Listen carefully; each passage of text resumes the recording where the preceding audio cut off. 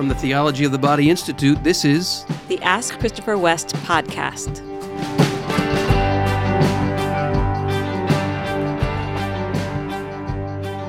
Hi, podcast listeners.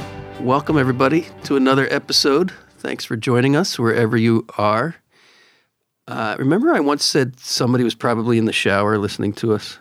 Yes. I bet somebody's in a boat right now listening to us. A boat? Yeah. Like on a cruise or just a fishing boat? Like a fishing boat or some kind of family boat. Okay. That's what I'm seeing. Okay. I don't know why. Just kind of popped into my brain. All right. Weird things. Boater, thanks for listening. Weird things pop into my brain. But I bet you somebody's going to come up to you. I was the guy in the boat. That could be. Wendy, tell everybody.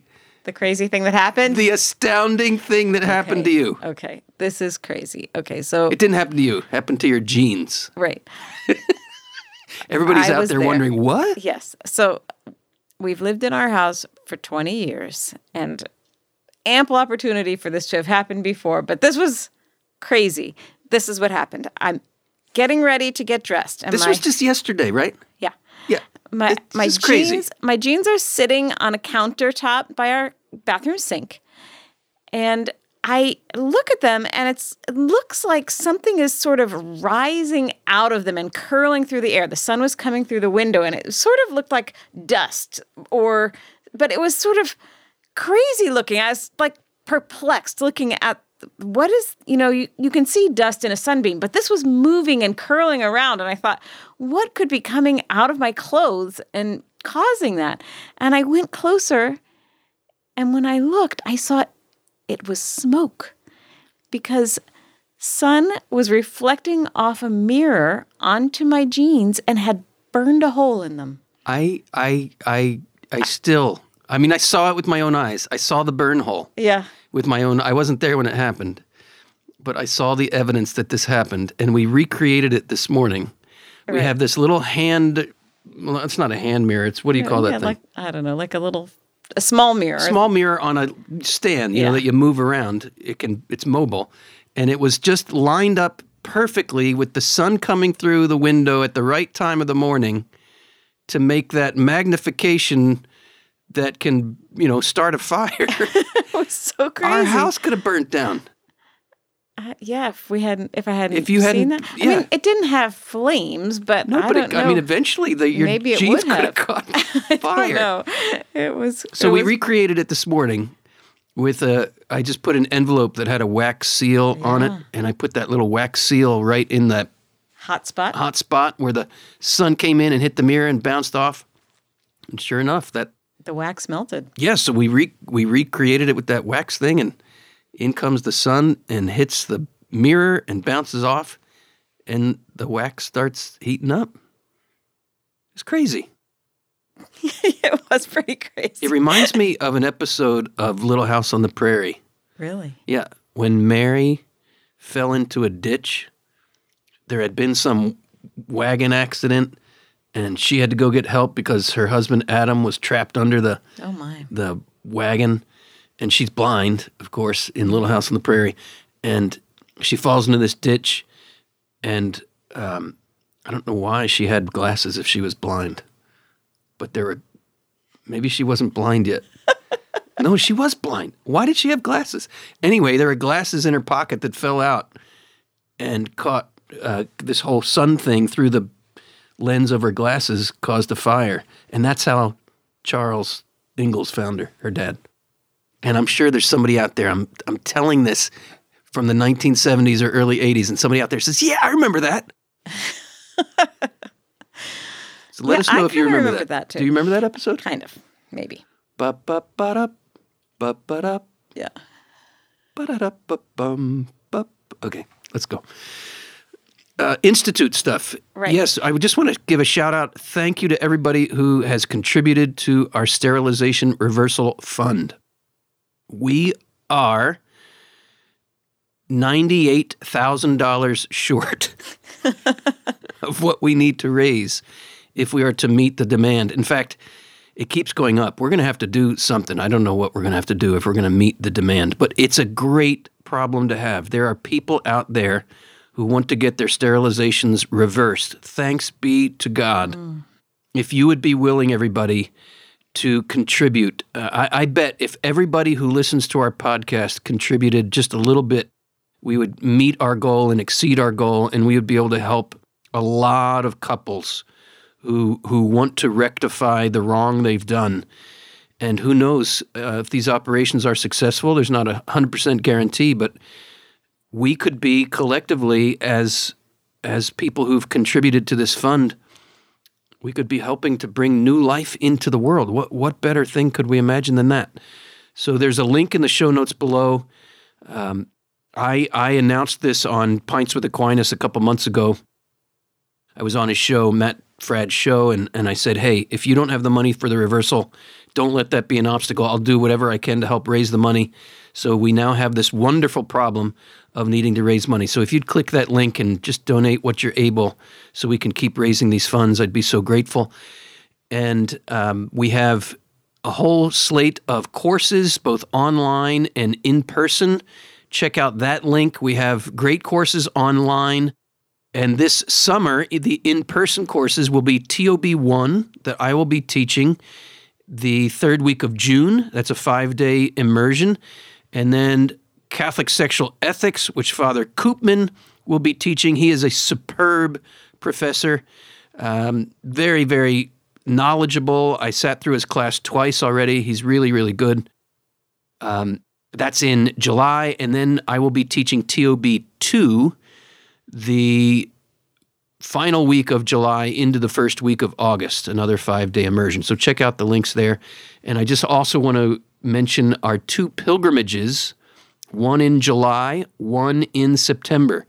In July, Bill Dunahee is leading a Tolkien and C.S. Lewis themed pilgrimage to the UK. And in September, I will be leading a Theology of the Body themed pilgrimage to Rome. So, and Assisi. Yes. And Venice. And some other places we'll be going in Italy if you want to take the extension. So you can check all that out in the show notes. Awesome. Are you ready for a question from a patron? Let's do it. Okay. This is from a patron named Father Daniel. Father Daniel, thank you so much for your monthly support of our ministry. We cannot do it without people like you. I hope you are taking advantage of all the benefits we offer our patrons, all the exclusive formation. If you haven't gone to the website for patrons for a while, check it out. We're putting new things up there for patrons all the time. Thank you so much, Father. I started engaging with Theology of the Body thanks to the lockdown's extra time. I watched videos, heard your podcast, read the catechesis, took courses. Wow. I still do, but after several years, it's difficult to hold on, like a deflating balloon. Such thoughts come like, isn't it too complicated? This situation is already so tangled. Where do I start? Did you have a similar experience? Please, give me a push. Father Daniel, thank you. That's a very honest and very, I don't know, I'm kind of endeared to his desire there for a little help.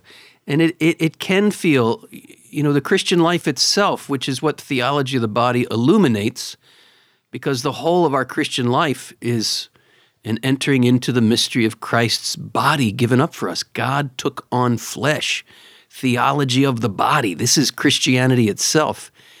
And that can seem sometimes really burdensome. The mountain can be really high and really steep, and there are some really rugged passes that we have to make as we ascend this mountain. And yet there's the delightful paradox.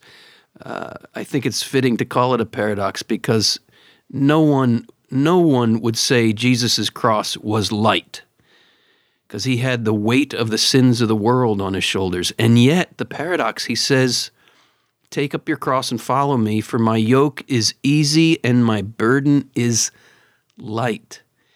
And I found, Father Daniel, that things get heavy when I resist the weight of them. But when I accept the heaviness of it, that's when I enter into the delightful paradox. I'm carrying a particular heavy burden right now with some personal struggles, and I've just been wrestling in my prayer each morning, just trying to open up my suffering to the Lord and the struggle of it all. And I didn't share this with you, Wendy, but just this morning, the movie Groundhog Day really, really ministered to me. I had this scene from Groundhog Day come to me of Bill Murray, his character, Phil Connors. He's predicting this bleak, gray, long winter, and his face is just like, you want a weather prediction? I'll give you a prediction. It's going to be gray, it's going to be cold, and it's going to last for the rest of your life. Speaking of winter, and winter is the big metaphor in this Groundhog Day movie. But then he has this conversion of his heart. He learns to serve others, and later in the movie he says, he quotes some poet who says, winter is can be bleak and long, but it also is the promise that spring is on the way. And surrounded by the people of Puxatawney and their warm hearts and hearths, I can't think of a better prediction than a long and lustrous winter. And it's this acceptance that winter leads to spring. Yeah. And it's coming, it's coming, it's coming. So, Father Daniel, that's more of a broad statement about the Christian life and the struggles we go through.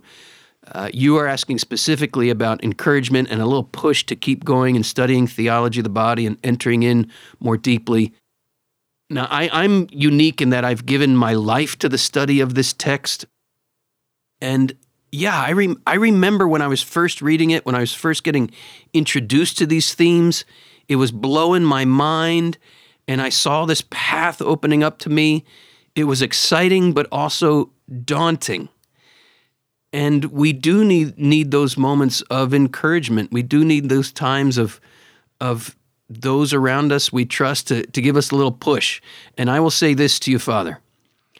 Giving your life, even if it's just, I don't know, what's your daily prayer like? Can you incorporate spiritual reading? I imagine you already do, but can your spiritual reading be, for an extended season, a real immersion in the theology of the body?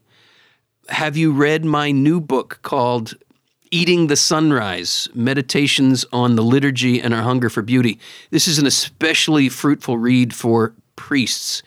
Can you make that 20 minutes of your day reading through that? Can you go from that to maybe it's time, maybe you're ready since you've already read the catechesis itself. Good on you, by the way, Father Daniel. That's not an easy task.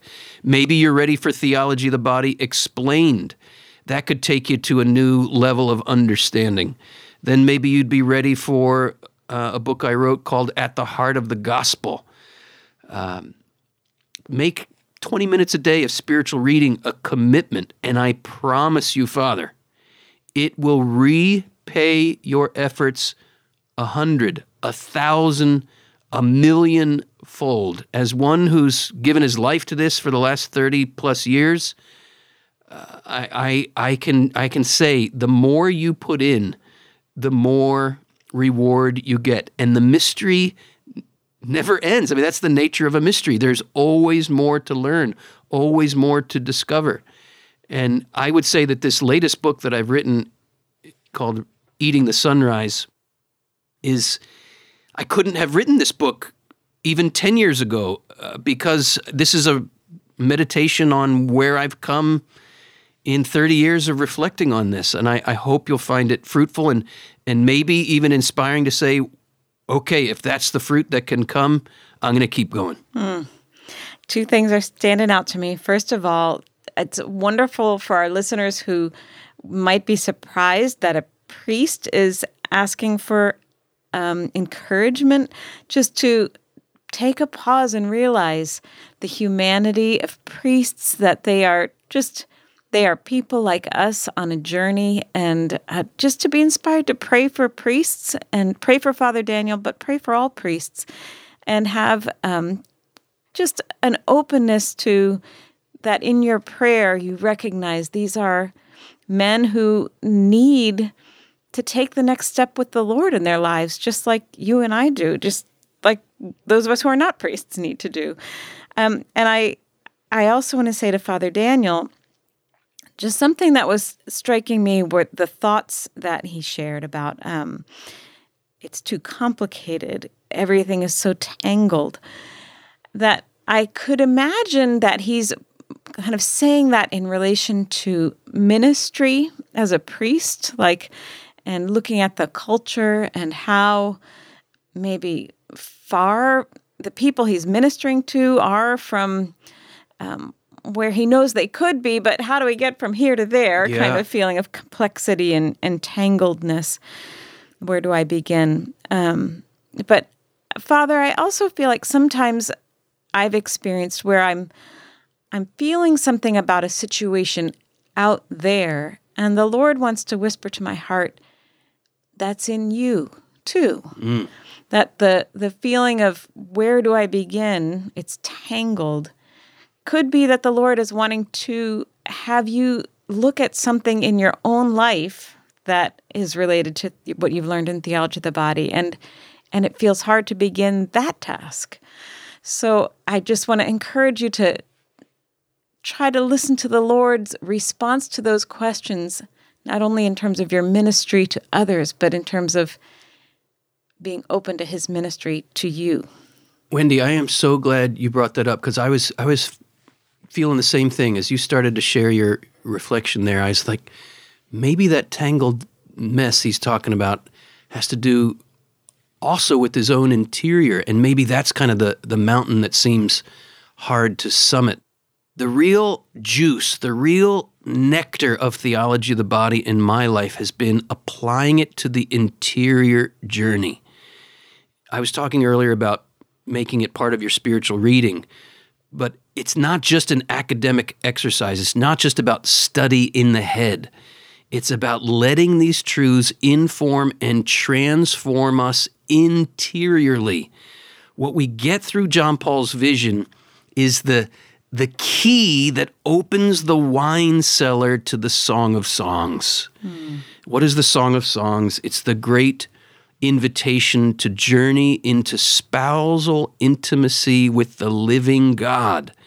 And that means the interior journey. That means going through painful purifications. John Paul II says that this journey leads through the dark nights, the painful purifications that the saints speak of, but it leads to the ineffable joy of what the saints and mystics call nuptial union with love eternal.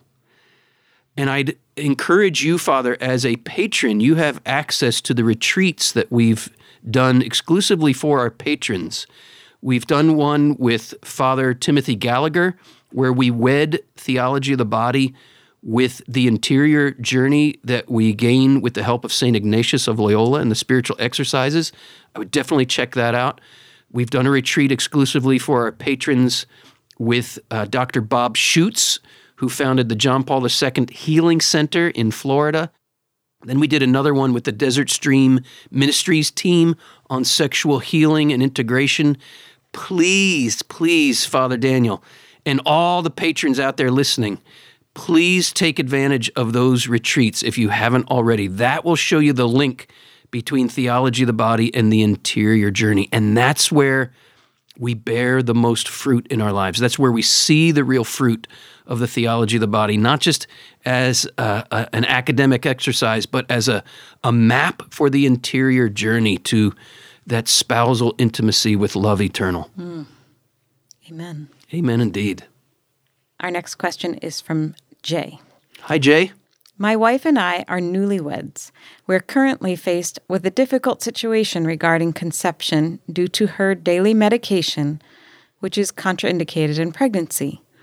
We both would love to have children, but our current situation forces us to avoid conception, as pregnancy would put her health and any potential pregnancy at risk.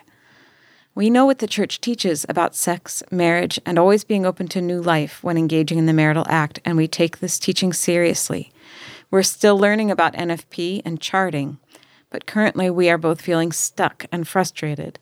My wife has almost no desire to be intimate out of fear that if she were to conceive, there would be serious and immediate medical complications. In turn, her lack of desire leaves me feeling insecure and concerned about future intimacy. There is an option to have a surgical procedure that will get her off the medication she's on, but the surgery itself is not without its own risks.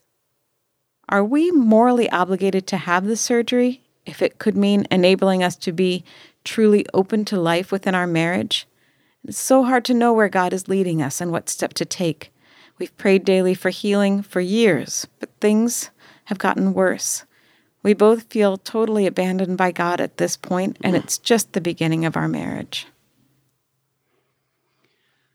Bless you, brother. I thank you for putting this question to us, and as I will often do, I just want to reverence your sorrow, that cry of your heart, that feeling of abandonment.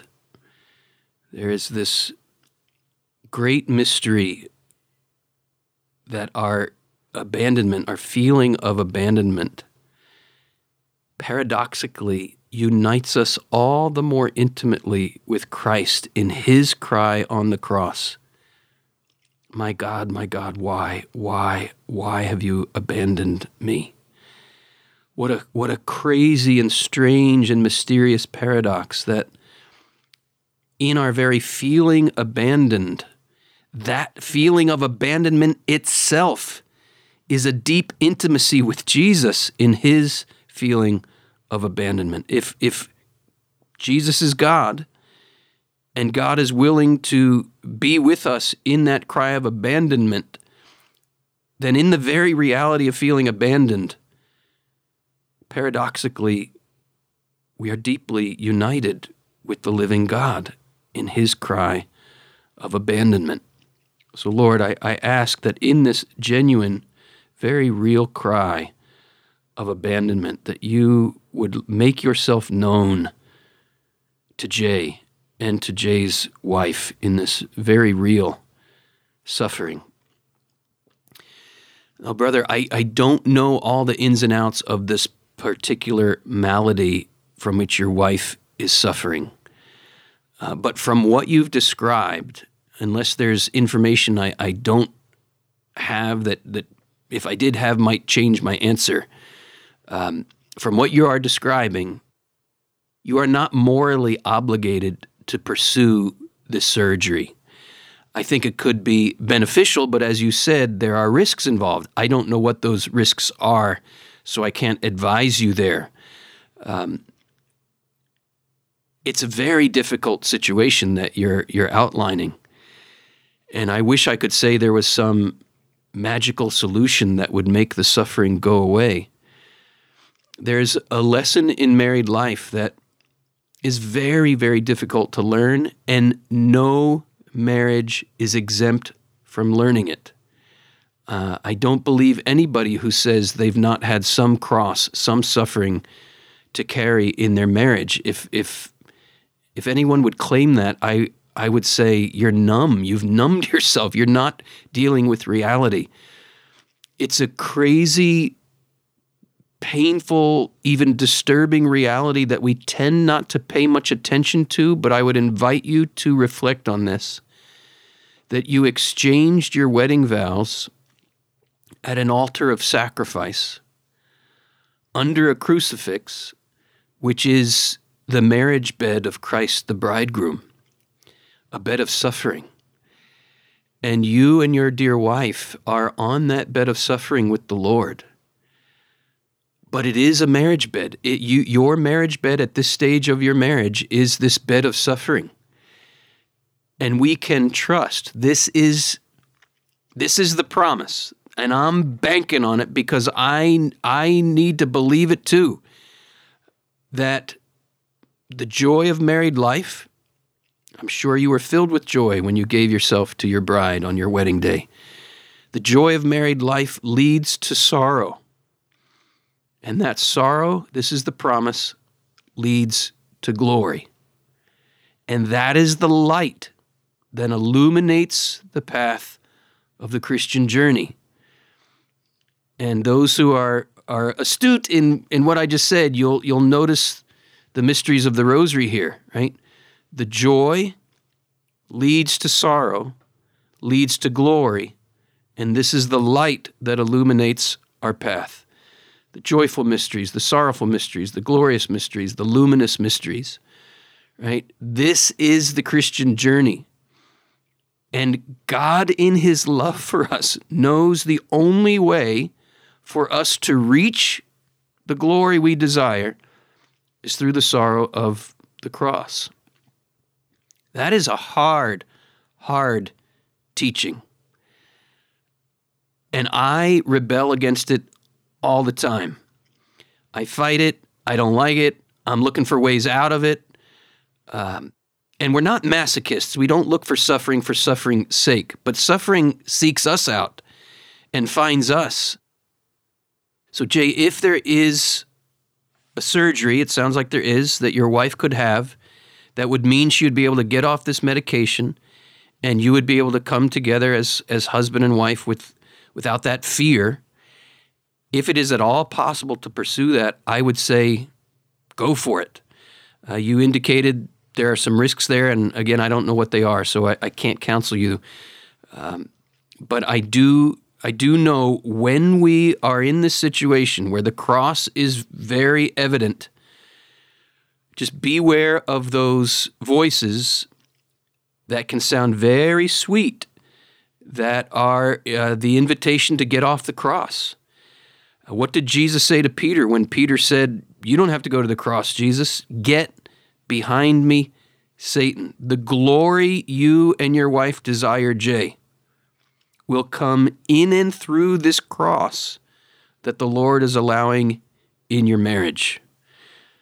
Take advantage of all moral and licit means of relieving yourself of this suffering. If there are reasons not to have this surgery and it ends up being that you carry this suffering, maybe even indefinitely, we can trust. This is, man, it's a hard teaching. Even to say it, I find myself stumbling. The glory we desire is on the other side of the sorrow of the cross. And the crosses the Lord allows in our lives are only with the promise of an ever greater glory on the other side. Lord, please, please, for Jay and his dear wife's sake, give them the hope of that glory. Give them the steadfast faith in your promise. One of the things I noted that Jay said was that we both would love to have children. And I think that is such a beautiful, beautiful thing. And to realize that the Lord actually hasn't abandoned you. He planted that desire in your hearts to live your life together as husband and wife with children. Like, that's the Lord's gift to you, to orient your marriage. And I think it's really, when you're kind of dealing with a puzzle that feels like it's getting less and less solved, you can say, well, where's God?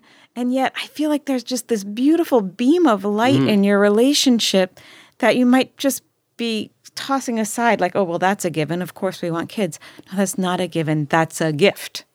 That's a gift that the Lord is giving you to have that deep desire in your hearts. In the fact that they're committed to the church's teaching here, that is a grace. Yes. That is a tremendous gift from the Lord.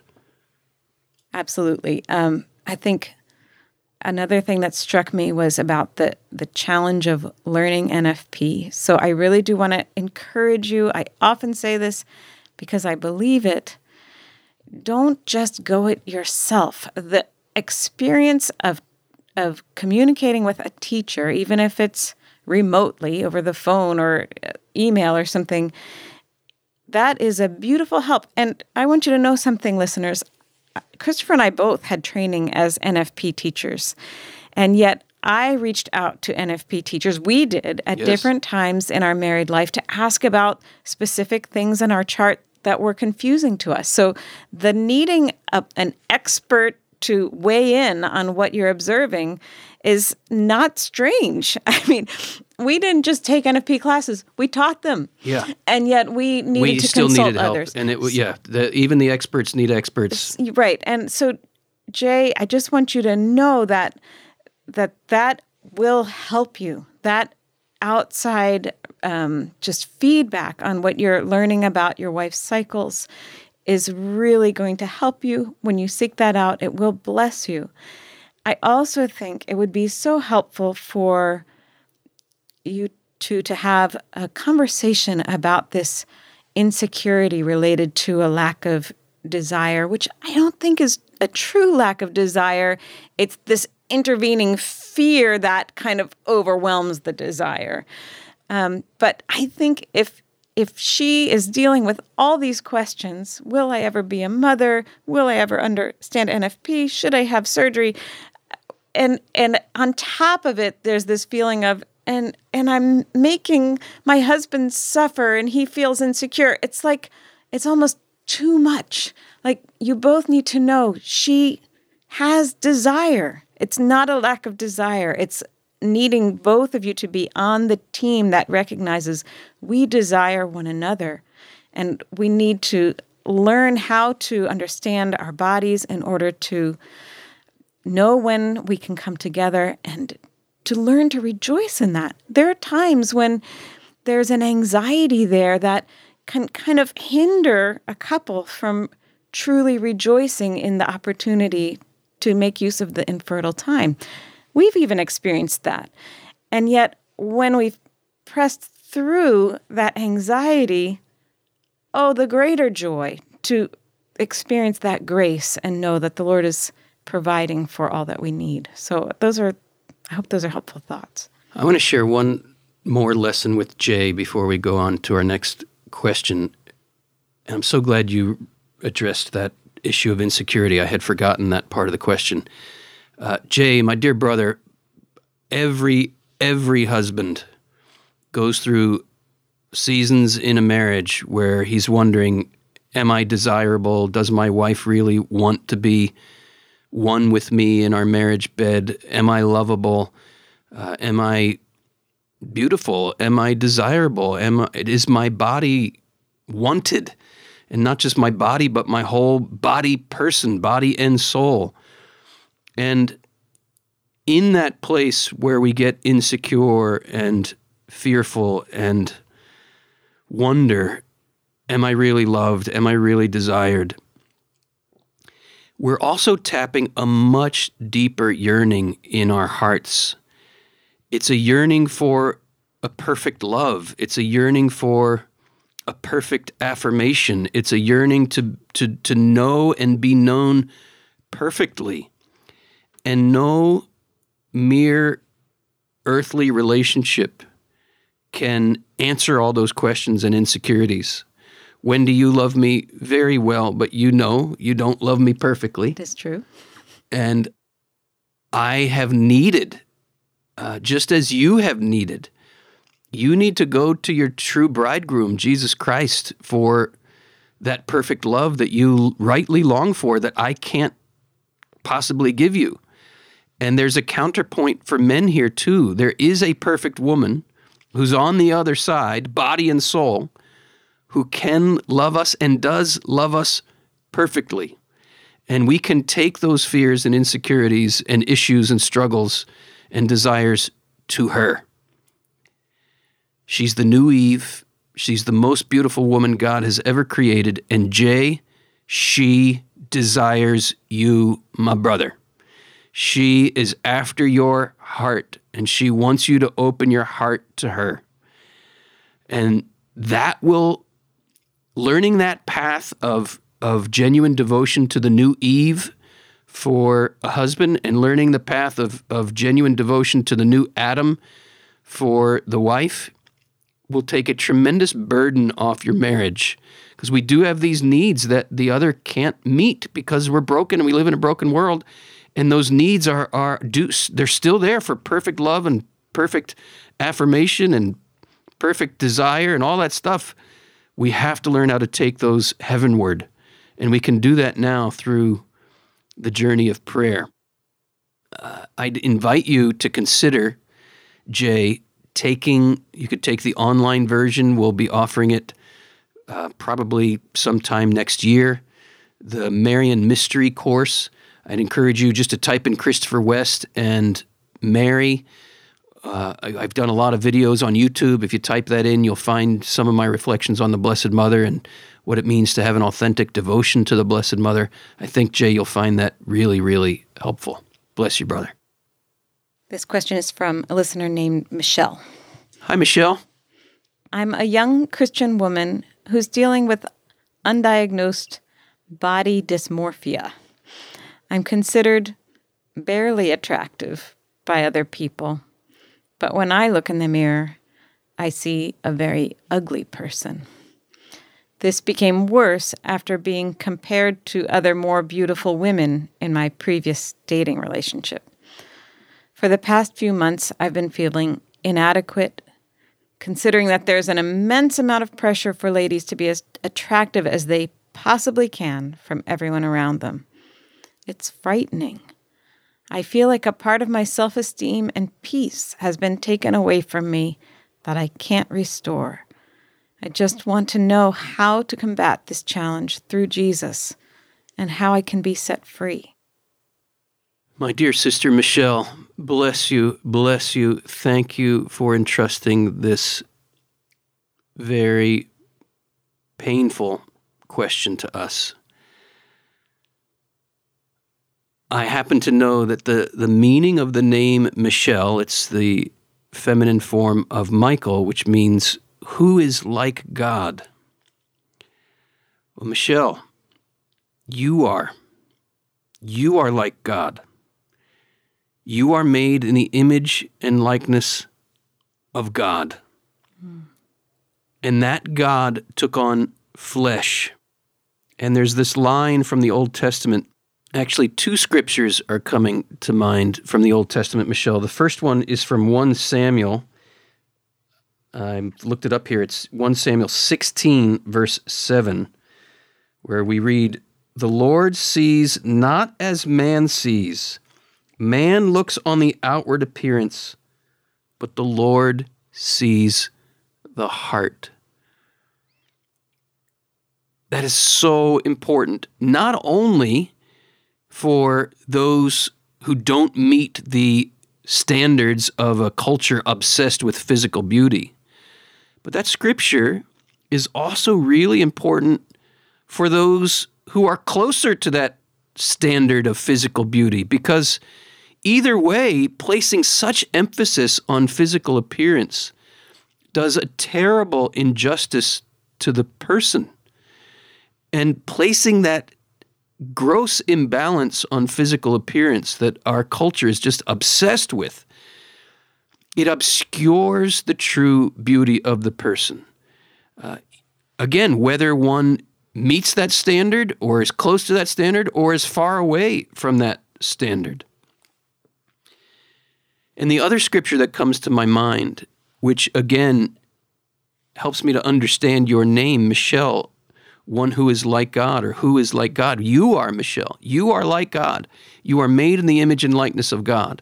That God who took on flesh, and in his flesh bore the burdens and sins of the world, absorbed all the ugliness of the world, to the point that we read in Scripture, there was nothing in his appearance to draw us to him. There was nothing in his appearance to draw us to him.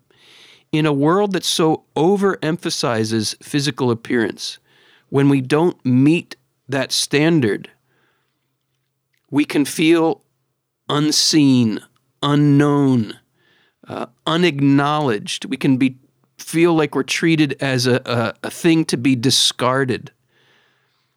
Christ felt all of that. And Christ is God.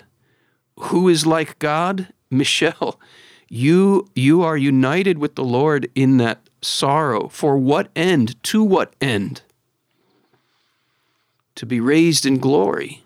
As we were saying earlier, in answer to a earlier question, the sorrow leads to glory. This is the promise, Michelle, and I cannot wait for its fulfillment. When all the world will see the glory of the Lord shining through your glorified body. Our world, right, the world we live in now, this fallen world, this broken world, this blind world, it is cruel. And the suffering that this world dishes out is very, very real. There is one who sees you, Michelle. He is your true bridegroom. There is one who knows you, Michelle. He's your true bridegroom. There's one who loves you, Michelle, your true bridegroom. And there's one who absorbed all the insults that have been hurled on you so that you can know who you really are.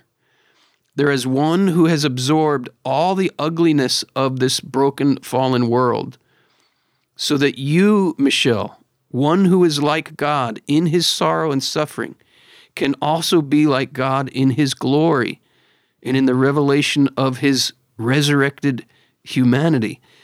This is not just pious religious musings. These are the promises of the living God. He took on all the ugliness of sin so that his bride might be without spot, wrinkle, blemish, or any body dysmorphia whatsoever, so that she could be radiant and beautiful. This is the promise of the living God. We bear the sorrow in this life, but that sorrow, if we are willing to die with him, if we are willing to bear his sufferings with him, we will also be raised with him and bear his glory. And we can say with St. Paul, I consider my sufferings as nothing compared to the glory to be revealed. Oh, what a turn of events we will all witness in the other world when the last shall be first and the first shall be last. Michelle, who is like God? You are. And what is God like? God is beauty. And he is working that plan out in you in a way that eye has not seen, ear has not heard what God has ready for you, my dear sister. That is our hope. That's the hope of the Christian life. That's the hope of your baptism. Open those wounds, Michelle, to the bridegroom who truly sees you and truly knows you. Open those pains. Open every insult you've ever felt. Open the very feeling you have when you look in the mirror. Ask the Lord to show you how he sees you. It's the only way. It's the only way out of that kind of pain. A hard-earned lesson for me has been to recognize that those who say those things, those you're not as attractive as you should be or as other people are, they're the ones believing a lie. And to agree with them is to agree with lies. So I know that it is frightening what you've experienced. I think when you say that, you may be referencing the sense of almost like a wounded soldier who's needing medical attention in order to get back up, and it's scary. Is that attention coming? So I'm so glad you asked this question, and I hope you felt in all that Christopher was saying already, the Lord coming to you with truth, because the wound is from lies. The healing is from the truth. And it's not a once and done thing. I heard that on the podcast, Now I'm Healed. It's for deep reflection. And I found myself praying for you, Michelle, in reference to a few of the mysteries of the Rosary. So I hope this is helpful to you or to other listeners. The mysteries that were coming to me for you were the Annunciation, the Visitation, and the Crowning of Mary. And I think they're all such powerful moments of Mary ever more deeply experiencing how precious she is to the Lord. She's kind of afraid of it at first when the angel comes in the Annunciation, but it's filled her up so much by the time of the Visitation that she can say, he raises up the lowly. Like, I love him. He loves me and I love him is kind of all in that exchange she has at the visitation. And then when I think of her receiving her crown from Jesus, and that it would be a joy for her to put that crown on. Like, remember when we were little girls and we just would put a princess crown on and kind of dance in front of a mirror, like in a fully mature and deep and profound way. Mary felt joy to be crowned. And I just encourage you, if those mysteries speak to your heart in your prayer, to journey with Mary through that revelation of God's love for her and how God saw her beauty, that would speak also to your heart, Michelle. I want to confess here that, Wendy, when you're speaking of these lies, people who've believed these lies, you know this because you know me and you know what we've been through in our marriage. I've believed those lies. And Wendy, your rebuking those lies has put me on a path to new freedom, for which I am so, so grateful. Yes, thank you, Lord. Because those lies are, man, I was almost about to drop an F-bomb because I get so zealous here, because those lies have crippled me. Those lies have blinded me. Those lies have wounded me so terribly and caused me to wound others, including you, my dear wife, very painfully. And I getting a glimpse of how those lies have choked the life out of me. I get that zeal of those flippity flip lies that come from hell, that get us to really hate our bodies and hate the bodies of others. That's the end game of the enemy right there, to get us to hate our bodies as much as he does. Satan fell out of envy. What do we have that he doesn't have? We have bodies. What will happen in the final reality? Our bodies will do something that the angels can't possibly do. We will have a bodily participation in the life of the Trinity. Angels can't do that, and they're envious. The fallen angels are envious. The holy angels are in awe of our bodies. So, Michelle, invite your guardian angel. Ask your guardian angel, what do you think of my body? Your guardian angel is in absolute awe of your body. Fallen angels, the demons, are in envy, and they want you to hate your body as much as they do. Rebuke those lies. In the name of Jesus, we rebuke those lies right now. Those lies that have been attacking our sister Michelle. In the name of Jesus, we silence them, we bind them, and we send them to the foot of the cross for you to deal with them, Jesus, and to send them to hell. And we ask this in the name of the Father and the Son and the Holy Spirit. Amen. Dear brothers and sisters, if you know somebody who needs to hear what you've heard today in our podcast, could you please push that share button? Push it? Do you push a button? You don't push it. Push it. Push it we real usually good. say tap. Mm-hmm. Click it, tap it, whatever you do. Push, click, tap that button and help us get this message out to other people. We'd be so grateful. And a reminder to keep the questions coming. Patrons, a reminder to you to submit your questions on the patron website so that you get the priority that we give our patrons in answering your questions.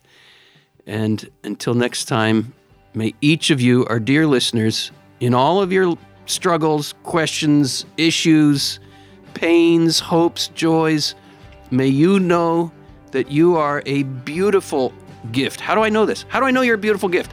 Because you exist. You are wanted. You are chosen. You are desired by the Lord to live as the gift. Wendy, I'm taking your line away. It's okay. Go for it. Become the gift that you are. That's right. That's right. Amen. Amen.